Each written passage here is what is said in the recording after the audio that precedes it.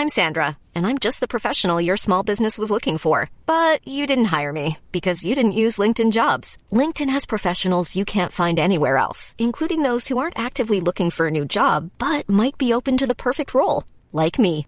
In a given month, over 70% of LinkedIn users don't visit other leading job sites. So if you're not looking on LinkedIn, you'll miss out on great candidates like Sandra. Start hiring professionals like a professional. Post your free job on linkedin.com/people today. Do you know a student getting ready to go to college? Or are you looking at going back to school yourself? The Woodward Hines Education Foundation and the Get to College program help more Mississippians get to and through college to get certificates and degrees that lead to meaningful employment. They offer free college planning advice, including hands-on FAFSA completion assistance through in-person or virtual appointments. Visit gettocollege.org to learn more.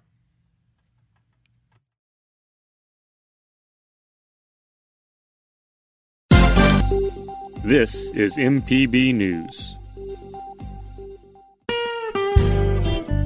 Hi, this is Karen Brown. Thanks for checking out the Mississippi Edition podcast. If you like what you hear, click subscribe, hit like, or leave us a comment if your app has that feature. Then find other MPB podcasts by searching MPB Think Radio on your favorite podcasting platform. Thanks.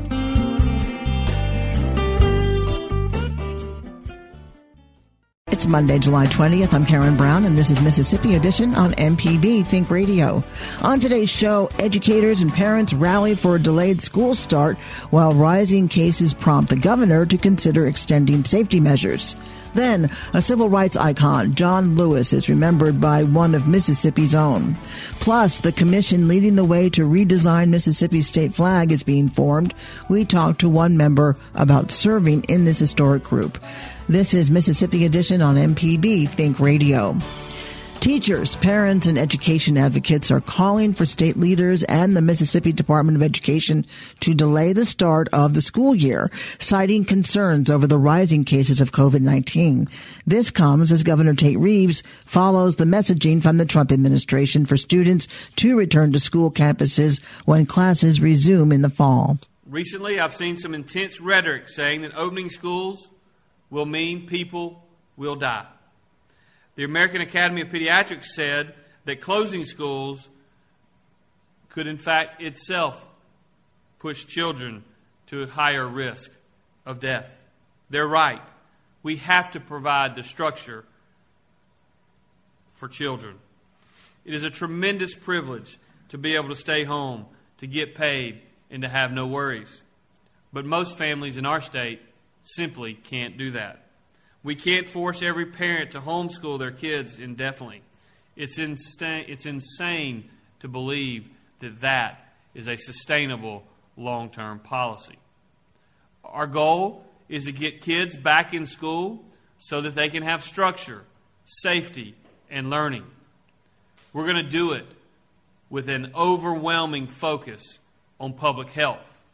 We're going to do it in a safe way.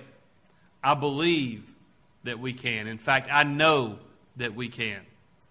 We know that there is no safe way to abandon education. Some educators in the state say the scheduled start is too soon for a safe return. Gathered at the state capitol last week, members of Mississippi Teachers Unite proposed two solutions to the ongoing coronavirus pandemic: delay the resumption of on-campus learning and fully fund the MAEP. Matt Hall is a teacher from Jackson. Many districts have been attempting to plan for the upcoming school year since the statewide closure began in March, when we were still relatively unaffected by COVID-19. I'm sure it has been a difficult process for school-level leadership, especially when there's so little help, forethought, or leadership coming from the national level. Instead of schools being forced to open for fear of being out of compliance with compulsory education laws and risking significant funding cuts, faced with such pressures, districts have no choice but to open, and chronically underfunded districts must do so without many of the staples of affluent private schools, specifically the technology for teachers and students. Many districts are now trying valiantly to bulk up their technology and fix some of these tech disparities, but it takes time, and it takes money, and it takes support. Please, join me in encouraging MDE and Governor Reeves to delay the start of school until at least Labor Day and to fully fund MAEP. Give our schools a fighting chance to educate our children safely. With the current major spike in cases of COVID-19 across the South, and with Southern schools being among the first to return, the country and the world are watching, waiting to see how the reopening of schools goes. We have a chance to lead the country responsibly, rather than just be the canary in the mine. Please delay the return and fund MAEP. Other teachers, like Jackson's Lynn Schneider, have underlying health concerns and worry a premature return to campus could put her and others in danger. 6 weeks ago, I started dialysis. I've had a hereditary disease for 15 years that I've been fighting and keeping myself healthy. And 2 years ago, I was told I was going to be on dialysis any day. And I took care of myself to make it 2 more years. I don't want to die of a stupid reason, of a preventable reason. And they can say it's safe for children. We don't know that because children have not been together at school for 4 months. Children have been together at daycares, at camps, and they have gotten sick. Some have been hospitalized, some have died. We already know 36 people came to this building, which is now closed because it's not safe to be there, and got COVID. 2 of these legislators, long-serving, one of them I know wore a mask and did what he was supposed to do, but he's in the hospital, and so is the other one.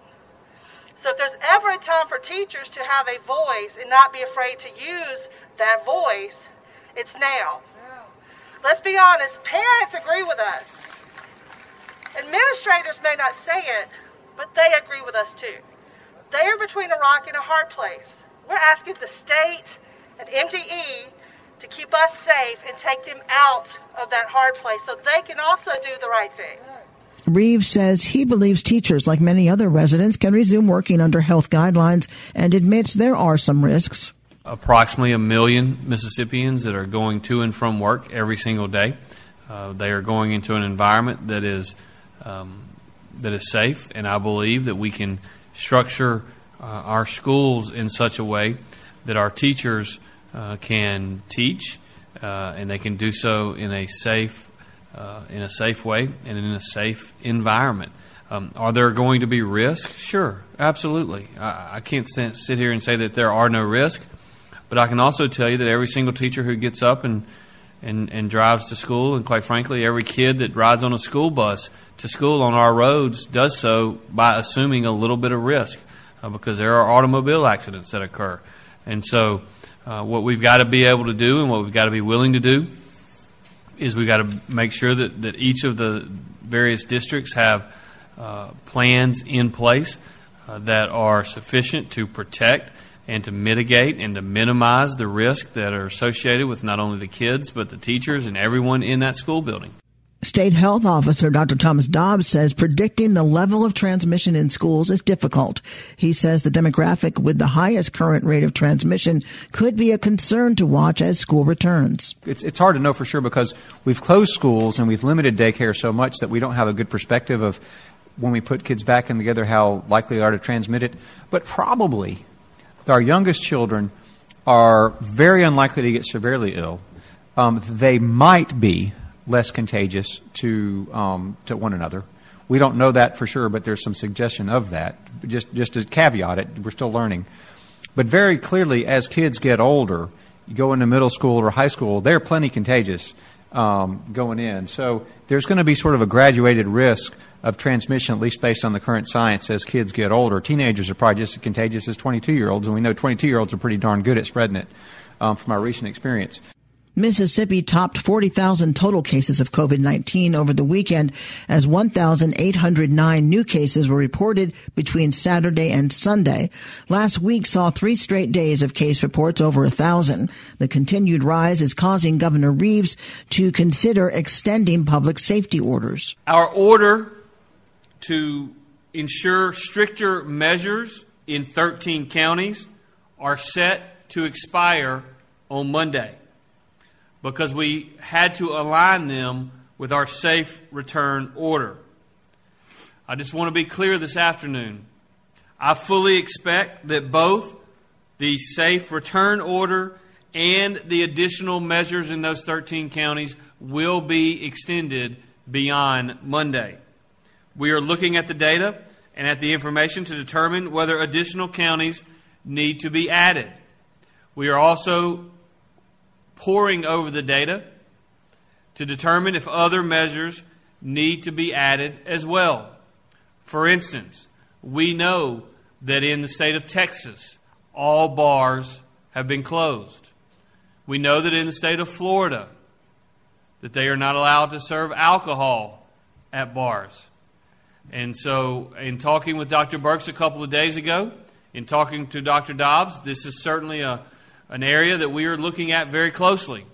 But whether we choose to put additional measures on for those in bars or not, understand that it is not necessarily safe for there to be tons and tons of people standing around partying. Reeves has remained reluctant to issue a statewide mandate, reemphasizing his targeted strategy during an appearance on CNN with anchor Jake Tapper. Coming up, civil rights icon John Lewis is remembered by one of Mississippi's own. This is Mississippi Edition on MPB Think Radio. Deep South Dining is the show all about the culture of Southern flavor, from fried chicken and collard greens to shrimp and grits and a glass of sweet tea. Subscribe now to the podcast using any podcast app or download our MPB Public Media app. This is Mississippi Edition on MPB Think Radio. I'm Karen Brown. The nation is mourning the death of civil rights era icon John Lewis, who passed away late Friday night. Lewis was a leading figure in sit-in protests across the South, as well as the Freedom Rides. In 2018, he spoke with MPB's Desiree Frazier at Mississippi Civil Rights Museum, saying the images of freedom fighters of the past inspired him. Just to be here, to see all that is happening, filled me with joy.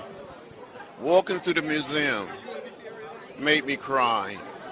I saw pictures and images of people that I got to know, that I worked with and struggled with, and that I love. And someone no longer here, but seemed like they were speaking to me, saying, keep going, continue, not to give up. So I was deeply inspired by seeing the image of Fannie Lou Hamer, Medgar Evers, Lawrence Gilliard, and so many other young soldiers for the movement. Were you disappointed in the time that you waited to come see this museum? Because when the president came for the grand opening, you decided not to participate. I was very disappointed that I couldn't come because I didn't want to be here while he was here. But I'm so glad and so honored that I had the opportunity to come this weekend. What is your message to Mississippians? Because all of your contributions and everything that you have done has inspired, as you heard Senator Booker say, many generations, and it impacted so many people worldwide. So what do you want Mississippians to take away from knowing that you took the time to come here and see for yourself what is happening? Well, I want people to know that I came and I appreciated what I saw, what I witnessed, what I felt. And I want other people, not just in the state of Mississippi, that haven't visited the museum, but people from all over America and from all over the world to come here. You know, people struggle about different issues. There's a lot of pain and a lot of suffering and a lot of hurt in our society. And I think this museum can help heal people. So if they could do it in Mississippi, then we can do it in Alabama, or we can do it in Georgia, or we can do it in Europe, or in Africa, or in Asia. It's not just a museum for America, but it's a museum for the world. Do you ever feel like, man, I'm spinning my wheels? No, sometimes I feel like I'm reliving my life. I thought we had conquered that problem, that issue. But you see the ugly head of racism rising. It's not there. Mississippi civil rights veteran Flonzie Brown Wright remembers Lewis fondly and recalls some of the work she did with the late civil rights leader. We were involved in the 1966 Meredith March together because John was there. And as a matter of fact, someone from the archives in Alabama sent me two photos, one with me standing on a ladder addressing a group of people during the 66 March, and then one with Mrs. Annie Devine standing on that same ladder. And in the bottom of that picture, I'm on one side of the ladder, and John Lewis is on the other side of the ladder. And also, you probably know that I am the first African-American female to be elected to a position in Mississippi. Were you aware of that? Yeah, I was indeed. I lived in Madison County. Madison County was 70% African-American, and many people had tried to, because we passed the Civil Rights Act in 64 and the Voting Rights Act in 65, and many people had tried to, even before the Voting Rights Act was passed, blacks had tried to run for political office. Not long after my election in 68, of course I took office in 69, in July of 1971, I invited John and Julian Bond to come to the Madison County Courthouse for a community rally. A rally had never been held in the courthouse. This is the same courthouse where many blacks had been actually ran out of the courthouse trying to register. So this was the first community meeting, and I do have a picture of John, Julian, and myself. We have maintained a relationship, not every day, every week, every month, or even every year. But I know John. I know, and I characterize him as a soul giant. Soul giant. As you said, people refer to him as the soul of the house, and of course, the conscience of the house, which to me means, and I call him a soul giant because even though he was short in stature, he was very, very well respected, very well learned in his area of politics, knew the law, and did everything that he could to be sure that we brought about a fair and equitable adjustment of the law for the underprivileged and the disenfranchised. Is that his legacy, do you think? Oh, absolutely, absolutely. John's life, even though he is physically gone from us, his life will always be remembered. The work that he did, his determination. He knew that he was going to be beaten and jailed and burned and suffered all kinds of human all kinds of human indignities. He knew going in he was going to do it. And of course, I'm a student of that same learning in meeting with Dr. King and working with Dr. King. We were told that we were going to encounter difficulties, beatings, and I've been to jail. I've never been hit, but I've been to jail. I've been shot at. I've been tear gassed and all of that. And so we knew that came with the territory. Well, I appreciate your thoughts, and it sounds like you had great fondness and respect for him. And I thank you so much, Flonzie Brown Wright. Thank you very much. Coming up, the commission leading the way to redesign Mississippi state flag is being formed. We talked to one member about serving in this historic group. This is Mississippi Edition on MPB Think Radio. On Southern Remedy Healthy and Fit, you get information about foods you should eat to stay in good health and tips on how to stay active. I'm Dr. Josie Bidwell, host of Southern Remedy Healthy and Fit, and Associate Professor of Preventive Medicine at the University of Mississippi Medical Center. Listen to the show every Monday at 11 or subscribe to the podcast by searching for Southern Remedy with your preferred podcasting app.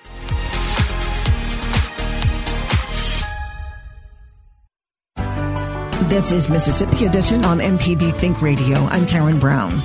When the legislature passed the historic flag bill last month, it also legally established a commission to lead in presenting a new flag design to be voted on by the people in November. The 9-person commission is comprised of appointees by the Lieutenant Governor and Speaker of the House, as well as specified appointments made by the governor from 3 agencies: the Mississippi Arts Commission, the Mississippi Economic Council, and the Department of Archives and History. Among those tapped by Lieutenant Governor Delbert Hosemann is Reuben Anderson, the first African-American to serve on the state Supreme Court. Anderson tells our Ashley Norwood after a lifetime under the old flag, he's honored to usher in change. It's significant, not so much the commission as is the fact that the legislature made the difficult decision to take the flag down, and that's significant. I look forward to serving on the commission. I think I would have some input. I've had to deal with the Mississippi flag most of my life, so it's something that's important to me, and I look forward to serving on the commission. Now, when you say you've had to deal with the flag most of your life, can you expound on that? I went to Ole Miss in 1965, so I've been seeing the flag a long time and seeing it in a lot of capacities, and I think the legislature acted timely. It's important to Mississippi, especially for our economy. And I know this appointment comes with great honor and a large responsibility, but also, I'm sure, a lot of pressure, a lot of outside pressure. Can you talk to me about how important you think it is to involve the public in some of the decisions you and other members will have to make as a board in the redesigning of a flag?